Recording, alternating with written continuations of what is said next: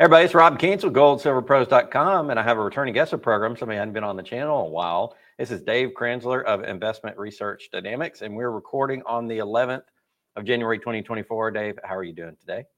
I'm doing well. How about you, Rob? Good to see you. Yeah, not too bad.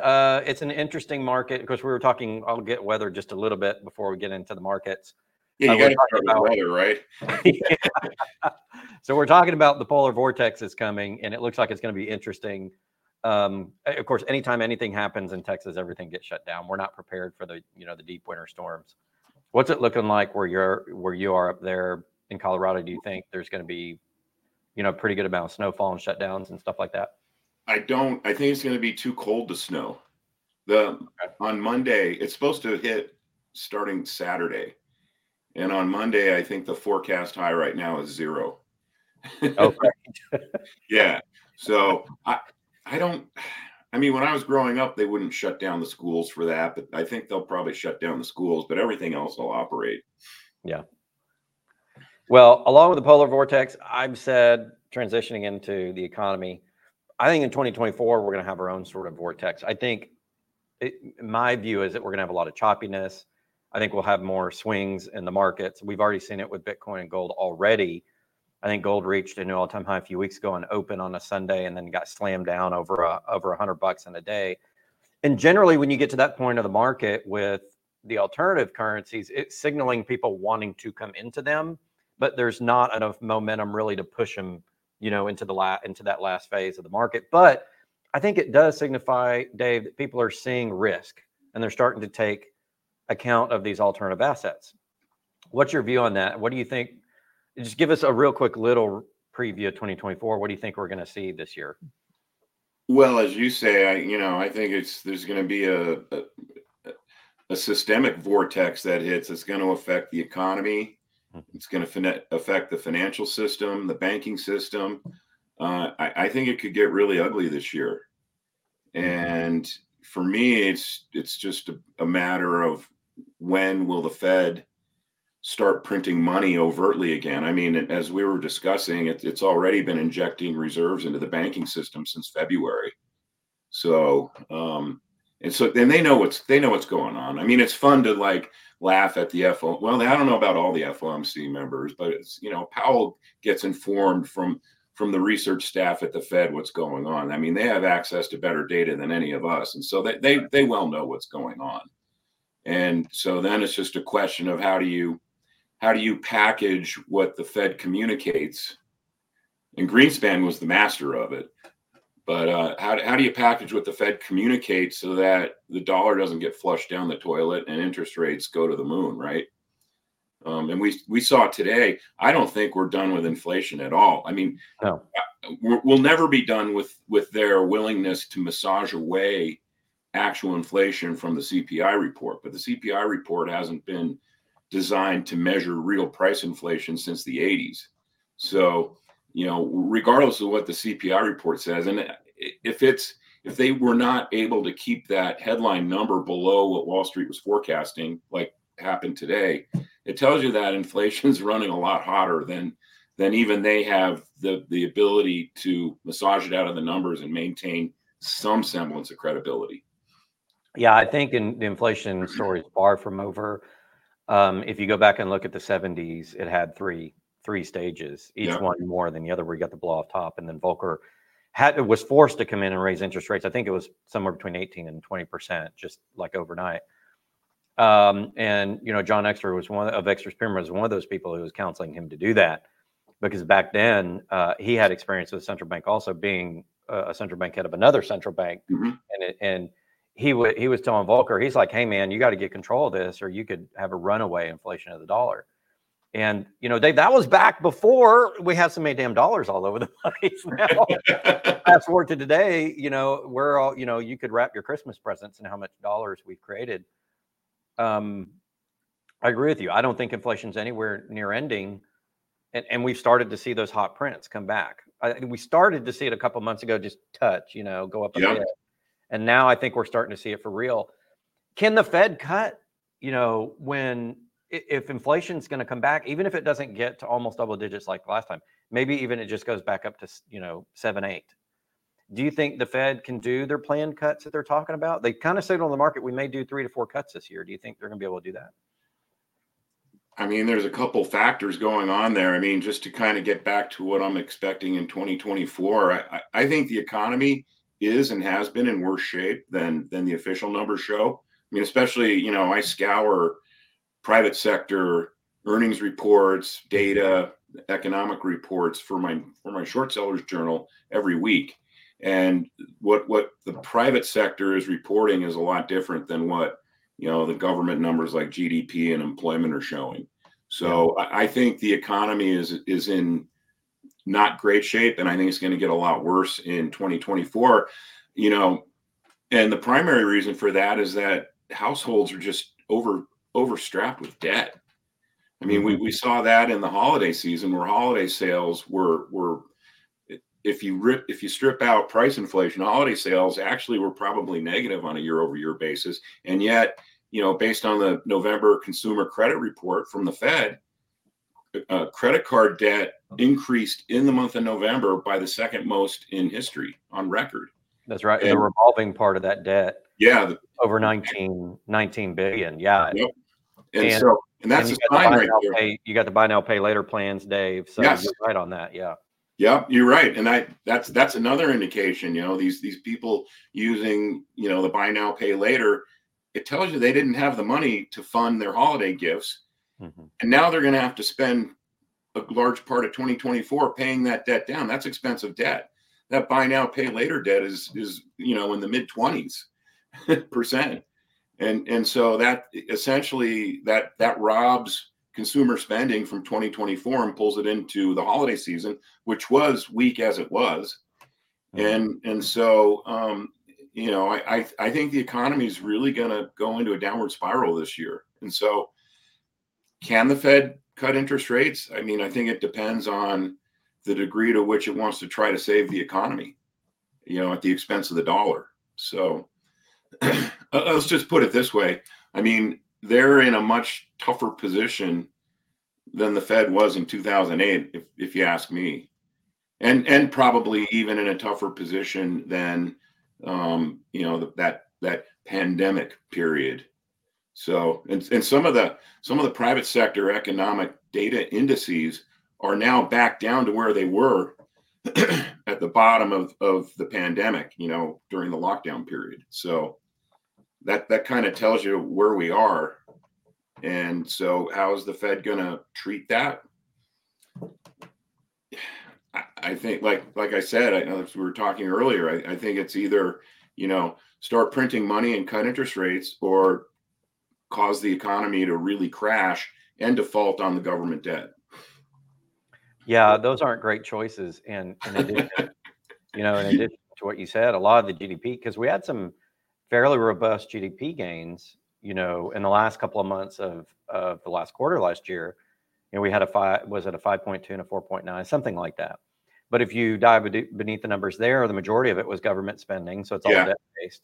Defense spending, government spending, and then the consumer spent more, but we just went over how they spent it. They spent it on credit.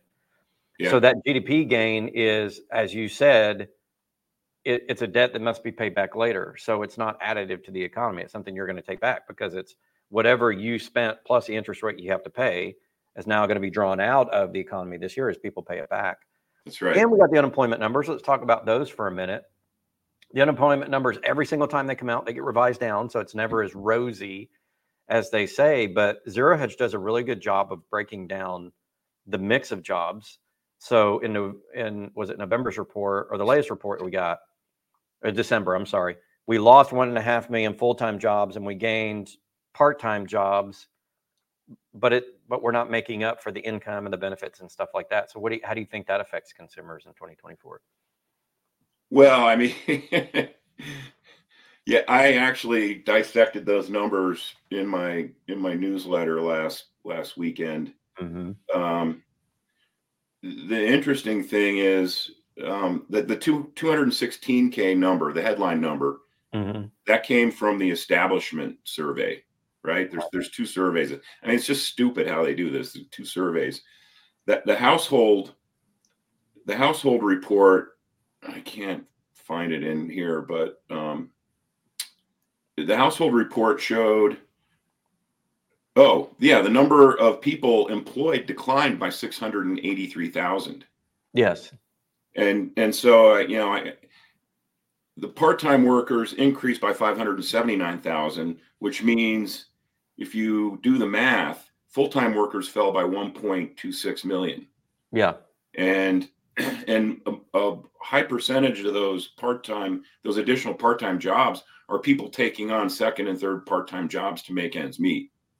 And so, when you see, 216K new jobs in December, the economy must be doing well. That's better than expected. Well, no, that number is completely fictitious. So, this is all feeding into what I think is going to happen this year, which is, and we haven't really begun to see the real layoffs coming. So, and that's coming. And we're also going to people are going to start defaulting on their debt. It's already starting. So, the delinquency rate on credit card debt for all banks in the US except the top 100 is over 7% now. Now you're getting into 2008, 2009 numbers. Yeah. And it'll start rising at the largest banks. Just give it some time. Yeah, it will. So I think, all of this is circling around the point that the banking sector probably is going to have all sorts of trouble. One of the recent reports is that the amount of unrealized losses on the bank's balance sheet is the highest it's been in forever. In fact, the chart I saw is as high as it's been since the chart's been kept, at least over the last 10 years. And those unrealized losses are really essentially what put Silvergate, SVB, First Republic, all of those banks out, and almost took out Credit Suisse. Because if you mark to market the value of the debt, quote unquote, assets, like mortgage debt, treasury debt, it's debt, but it's an asset, right? That old stupid game. But if you market to market, a lot more banks are insolvent. Bank of America is probably the first one because they have a third of all of this by themselves. Yes. At what point does the market, it did for Silvergate and SVB. At what point do the smart people in the market, the sharps, turn around and look at the rest of these banks and say, oh crap, we're in much worse shape? And then it starts some sort of bank run, whether it be on the depositor side or on the investor side. Because I think the Silvergate and SVB, it started on the investor side and moved to the depositors. The investors figured it out, and then they started withdrawing their money. How long before that happens to the rest of the banking system? Could that happen this year? Or is that something you think that people just aren't going to touch it? That's a great question. Really, you're just making the argument for why the Fed will probably end up cutting interest rates, because the problem with these banks is they had a duration mismatch between the duration of their liabilities, which are demand deposits.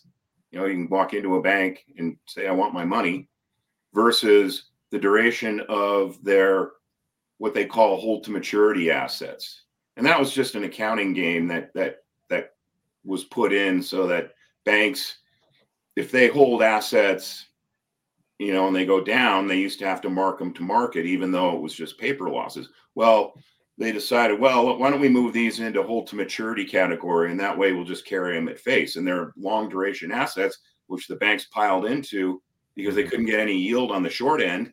And they didn't. It also tells you that for the last few years, there weren't enough good projects to lend to, right? That's what the banks do. They take in deposits and lend money to whatever, and unfortunately, too much commercial real estate.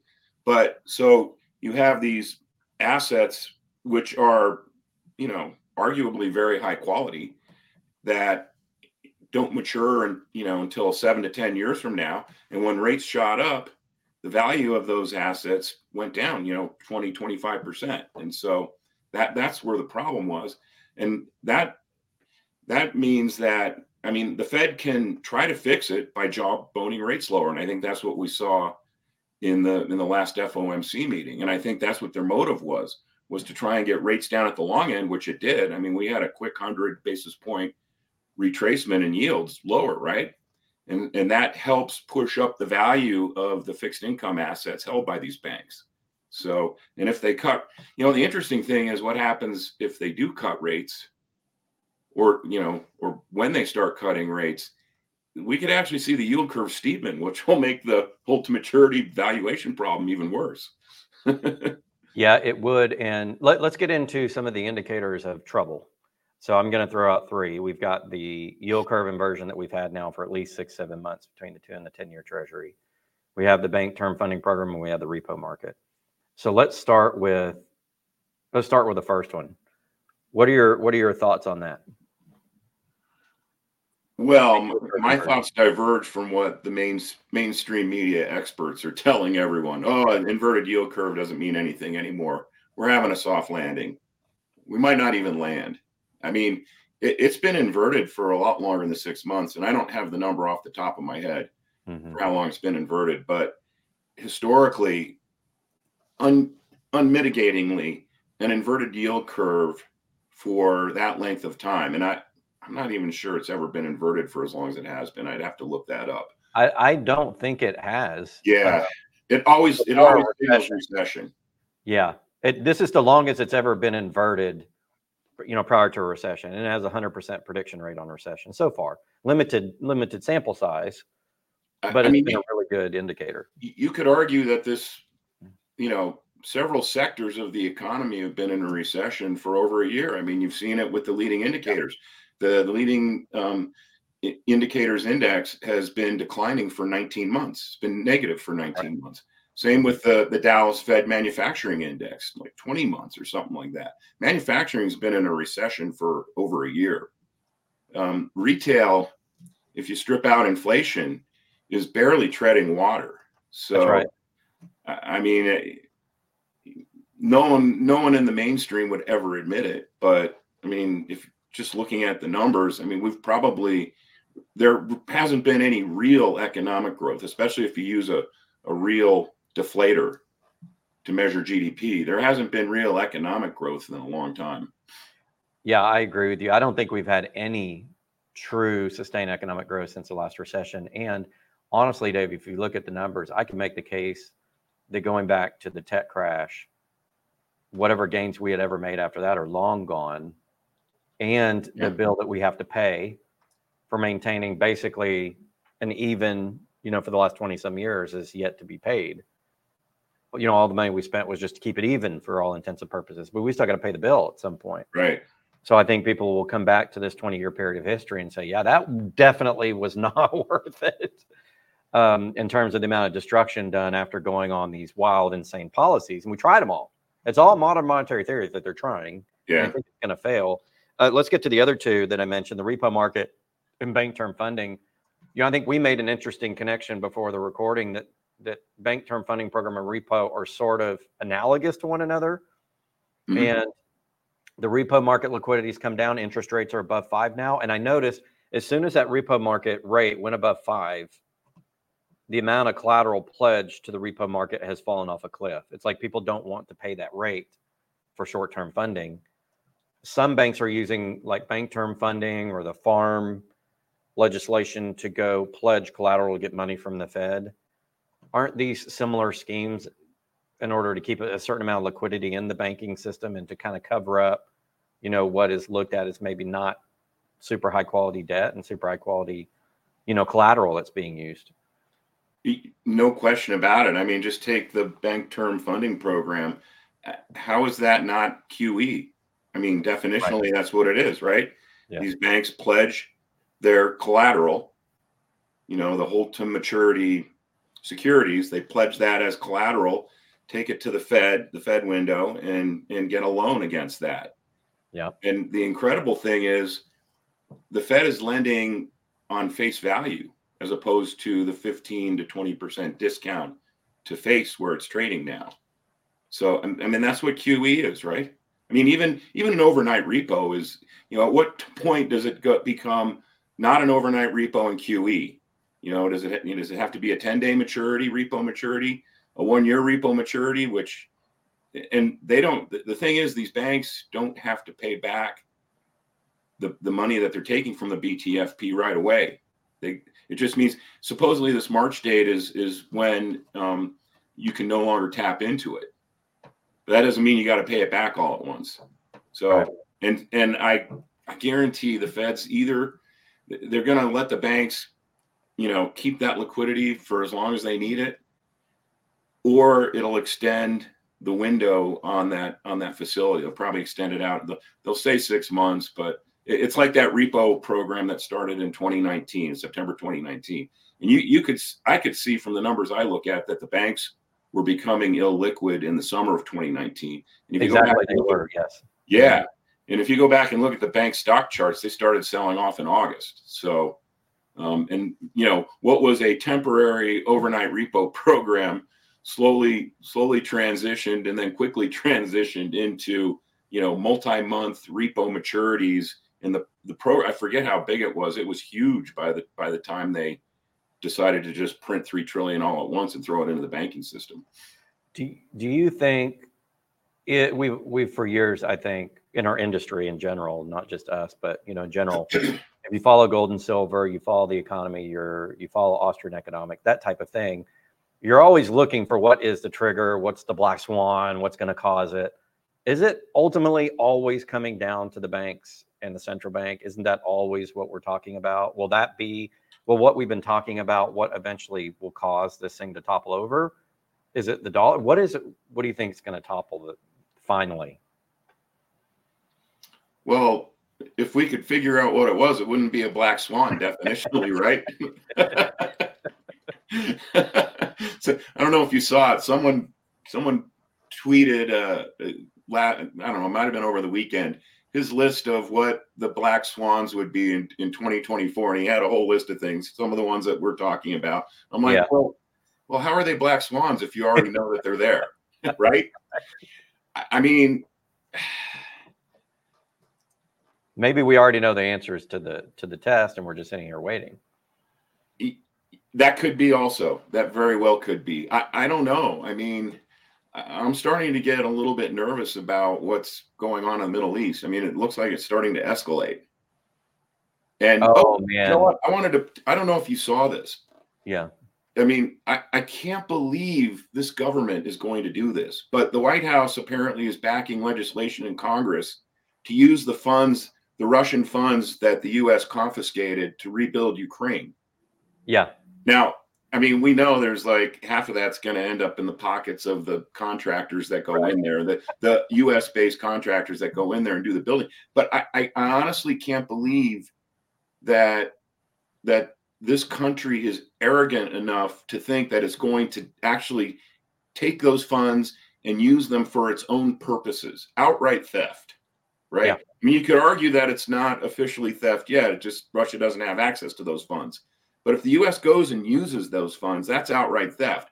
And if the people in D.C. think there won't be repercussions to that, I mean, look what's already happened to the precious metal sector since the confiscation began, right? I mean, look how much gold the Eastern Hemisphere has been acquiring over the last 2 years. Phenomenal. Yeah, that's something I want to talk about. So let's talk about the war for just a sec, and let's get into gold, silver, if that's okay. You brought up the war, so I want to focus on it. I tell you, every time I bring this up, especially on Twitter, I get hammered because there seems to be, Dave, and I'm not trying to make this political, but there seems to be a certain group of people that want us to go blow up the Middle East, and any excuse that we can do it, it's like kill them all and let God sort them out. And I kind of get that you have an affiliation with Israel because of the United States' long standing. But at some point, when do we say this is less about our supporting Israel and more about us not wanting to start World War III? Because now you have Houthi rebels shooting off rockets from Yemen at our destroyers. Now we've got a couple of destroyers over there. Then you have Iran chasing out our warships. None of this is good. In my opinion, we don't want to go over there starting any sort of crap, Dave, because I don't know that the crap that we start is not going to then push over into other nations we don't want to F with. I don't want to F with China. I don't want to F with Russia right now. But I feel like we're almost drawing some of these bigger powers into it. It's, my master's in military college, and when I went to residency, there was one of the professors talking about proxy wars. We're in this big proxy war. I don't want this proxy war to spill over into a war. That's my fear. Do you think that that's possible, or do you think there's no chance that happens? I mean, is it really a proxy war? It almost seems like a direct war. I mean, we've got very close. Yeah. Yeah.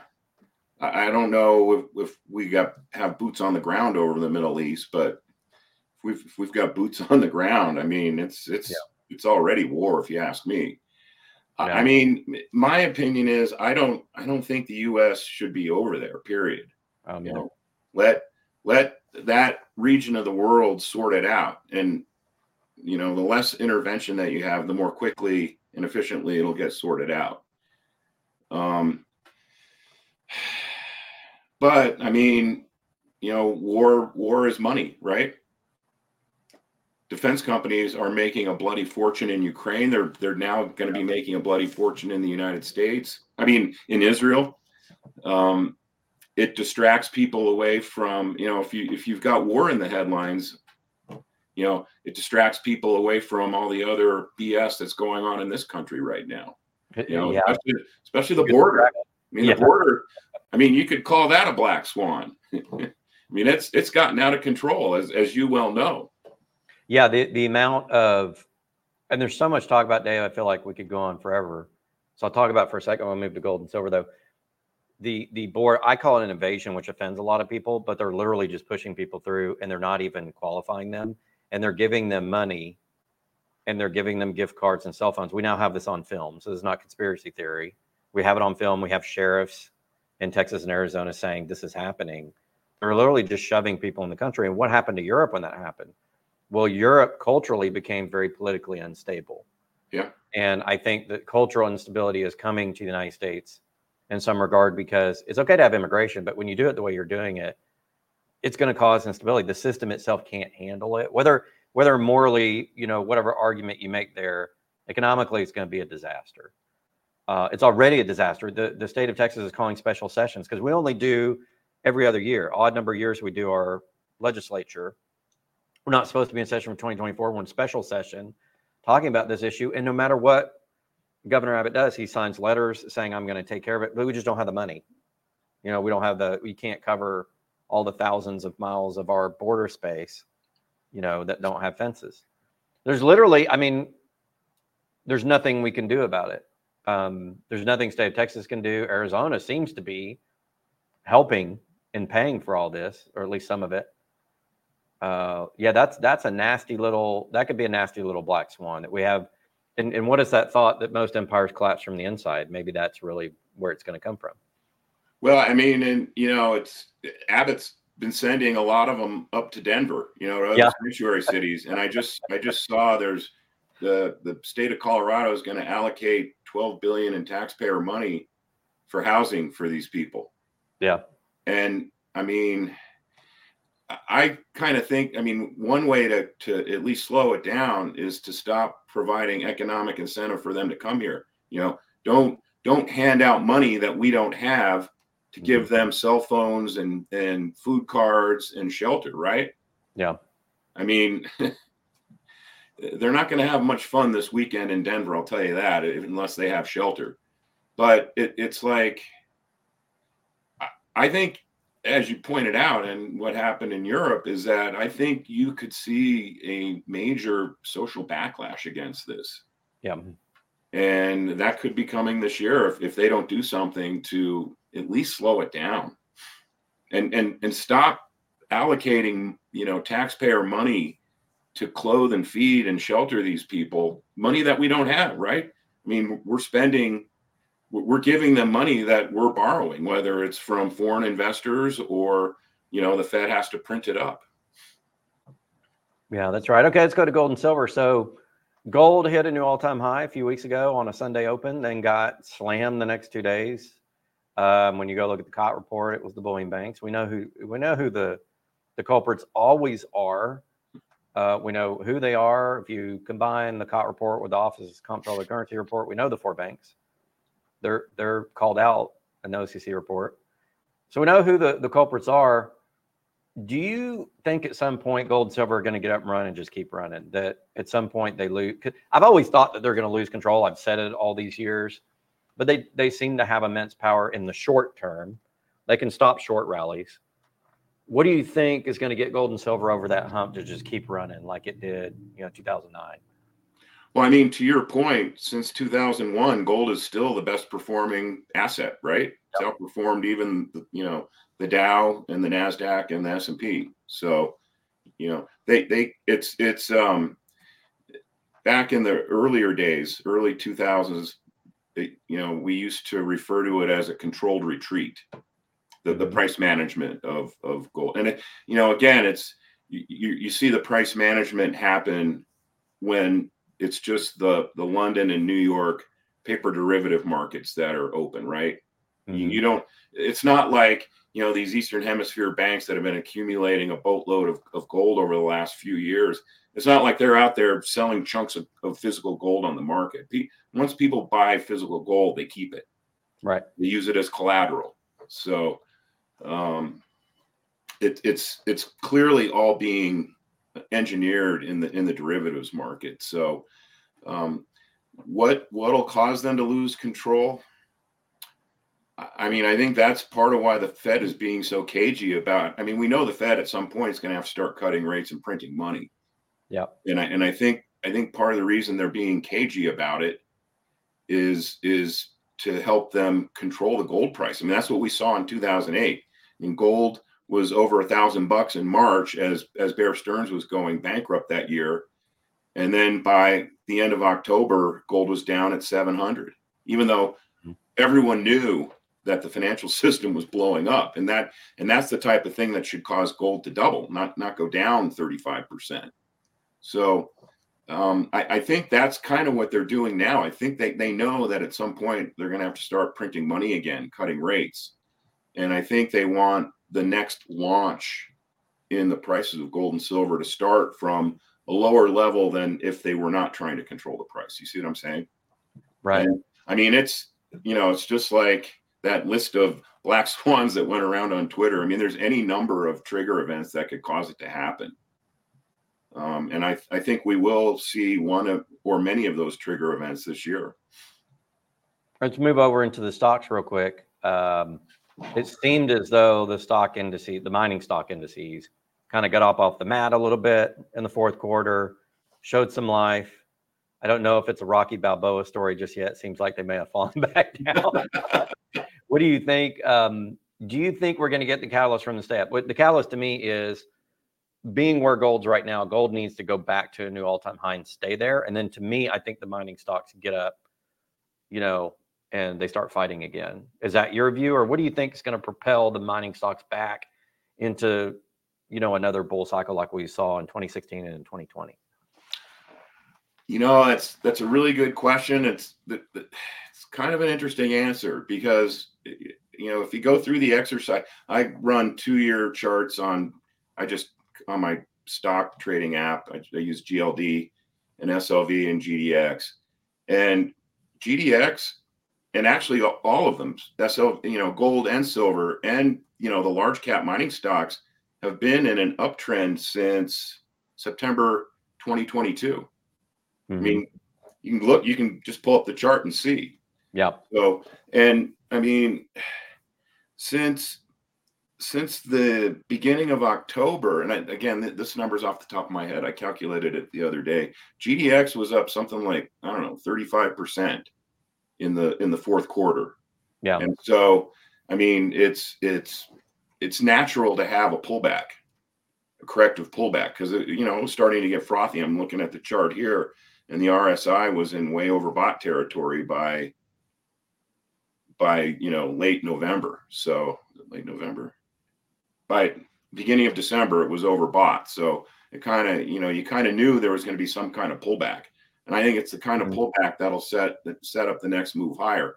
I think where our people, meaning, the cohort of people who invest in mining stocks, I think they really more focus on the junior project development stocks. And those are the ones that have been stuck in mud now for a few years.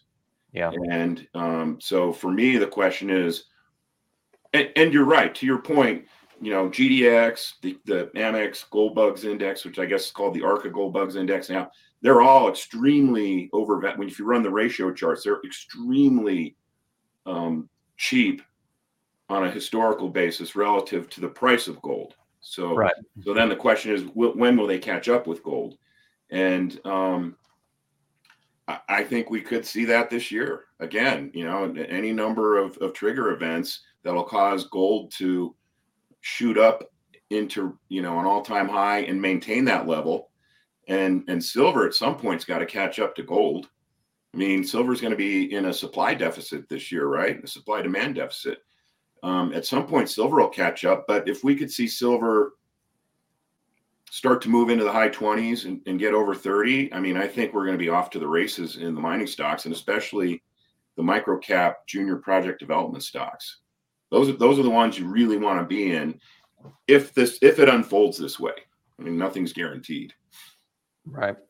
Do you think 2024 is going to be a catalyst year, or do you think this can keep going for you? Because we're in an election year, and in 2008 was an election year, and they couldn't keep everything going to the election. We actually had problems before.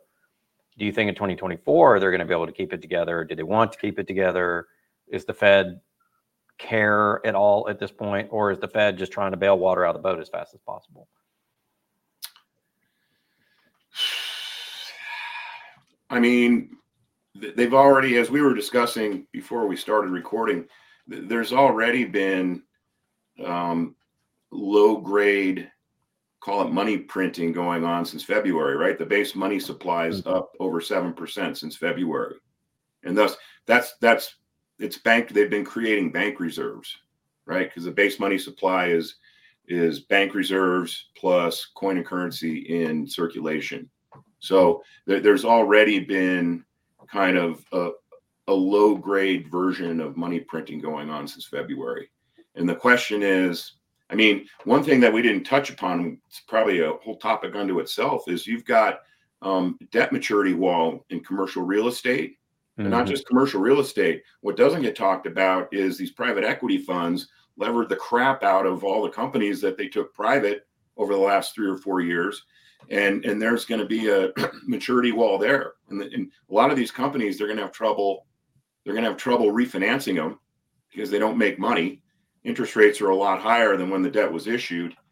And the banks are sitting on a lot of this paper. So to me, it all kind of boils down to, in terms of printing money. Well, there's two facets. Do the banks come completely unraveled this year? I think I'm not saying it's going to happen. I think there's a good probability that they will. But also, there's going to be a lot of new treasury issuance that has to come. And when that reverse repo facility gets to a certain point, and that's mostly money market funds, when it gets to a certain point, they're not going to be able to, roll over debt and finance the spending deficit by issuing T-bills. That's what they've been doing since they removed the debt ceiling.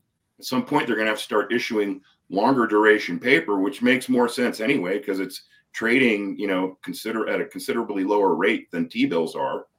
And it's like, who's going to buy that stuff? Yellen got a lot of criticism for not promoting that already.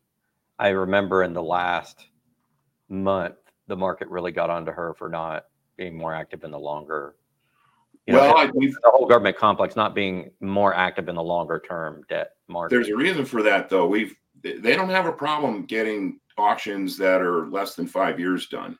Yeah. But there's been some hiccups in the auctions in the 10s, 20s, and 30s, especially the 20s when they've issued 20-year paper, because, and again, this was the case, 4 weeks ago. I haven't looked at the curve lately, but at that point, the 20-year was trading at a lower yield than the 30-year. And so it's like, why would you want to buy the 20-year?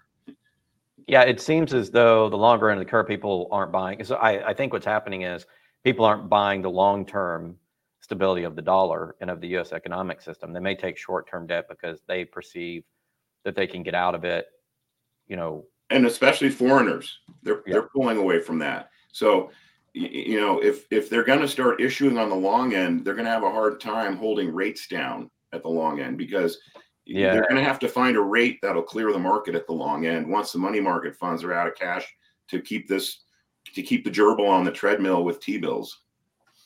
Yeah, it seems as though it's like a sort of not a pincer, but the Fed's boxed in, and big time. The Fed and the Treasury don't have the tools to get out of this one. They don't have the liquidity. They can't get enough liquidity in the system. Like I said, they can't go to the long end of the curve. They can't push out and de-risk the system. And when you can't do that, you're in a box, and then everybody jumping out of the system. That box is not supported. To me, there's no way out. I think this is the no way out scenario. This is print. Yeah. That's hyperinflate, right? That's going to be, they either print or default. So, and they won't default. They've already said default is not an option. So pick your poison. So that means they're going to print. And then the question is, does all this come to a head this year, or can they kick the can down the road somehow for another year? I mean, that's the $64,000 question. I mean, I think there's a high probability it comes to a head this year, but they may have, believe me, the brains at the Fed, they discuss what we're discussing with better data. So they're well aware of the problems. Yeah. And so then it's just a question of how do you package it when you have to roll out the solution, which will be money printing. Do you think the foreign debt holders have become the marginal buyers, and when they walk away from the table is when it collapses? Because they're already starting to walk away from the table, right? They're already starting to walk away from the table. But I mean, when they finally get up and they're not even at the table anymore, which I think is coming because they're developing their own systems. Trade started with trade, then it went to transfer, and then it went to currency. So the writing's on the wall. They're developing their own economic system.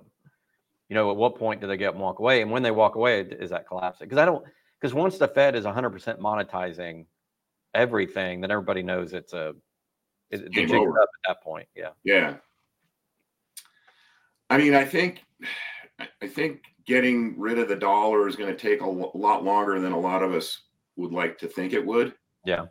But, again, it's the question of to what extent are the foreigners willing to continue feeding at the Treasury trough? And we see they're already pulling away. I think at this point, there's probably a rate that would induce, not all of them, but enough to bridge the gap, in funding the deficit. But that rate, I think, is it's got to be closer to 10% than where we are right now. And that's the problem, is that, 4% on the long bond is not it's not an economic rate. It's not a free market rate. And because your opportunity cost is what you can get in the emerging market. The emerging market returns are higher right now. Right. So if you look at BRICS projects, if you look at Belt and Road initiatives, if you look at outside the Western system, the development of blockchain projects and the digital economy, there's much higher rates of return outside the U.S. than there is in the U.S. right now, I think, at least from a debt perspective. Right. Well, and again, as we've been talking about, a lot of these central banks and sovereigns are putting money that they might otherwise put in, or historically put into treasuries. They're buying gold with it, physical gold. So any last thoughts, Dave, before we wrap up and talk about your newsletters? Anything we haven't covered on the program that you've been talking about with your subscribers that you want to share? It's interestingly, I usually, when we get pullback cycles like this, I get a much higher rate of cancellation than I've been getting really for the last 2 years. I mean, I've had a drawdown in my subscriber base, but I'm still getting new subscribers, and most of my long-term hardcore subscribers, I mean, they remain rock solid. They firmly believe in this sector, and they firmly believe that there's at some point alpha to be earned in this sector. So I guess I'm just kind of surprised that I haven't been getting more cancellations during this pullback. And really, we've been in a pullback period since, GDX was much higher back in March of 2022 than it is now. So, there's a lot of frustrated people out there, but I think I think the reward should happen this year, could happen this year, and if not this year, next year. All right, very good. So tell us, Dave, about investment research dynamics and the 2 newsletters that you write and how people can get in contact with you if you're interested in taking a look at those. Sure. So investment research dynamics, that's my blog. I don't post as actively as I used to, but I'm going to try and crank that back up again. And at the top of that, there's links to my mining stock journal, which comes out twice a month, and my short sellers journal, which is a weekly. And you can get more information on those 2 newsletters. Just follow the links. Perfect. Sounds good. And a reminder for those of you that follow me, we do have a bullion store, and we have a couple of deals out this week. We're $2.99 per ounce over spot for silver maples, and I think we're $2.75 over spot for the UK Britannias. If you want that or any other discounts, you can find on our discounts page. Those are good deals. Yeah, thank you. Go to www.goldsilverpros.com. Go to the discounts tab. We have prices on just about anything that you want. But if you want those 2 specific deals I gave you, which aren't anywhere on the website, you click on access discounts here, fill out the form, and I'll get in contact with you. We still do this week. I'm also giving away a couple of freebies, a couple of proof coin sets with the first amount of people that order. I think I've got a couple of those left. So if you're interested in getting a free proof set and you buy at least $500, we'll do that as well. All right. Thank you, Dave, so much. We appreciate it. And welcome back to the program. Nice talking to you. I know it's been a while. Likewise. Thanks for having me back on. Yeah, we'd love to have you come back in rotation again for this year if you're interested, for sure. Just let me know. All right. Sounds good. Thank you, Dave. I appreciate it.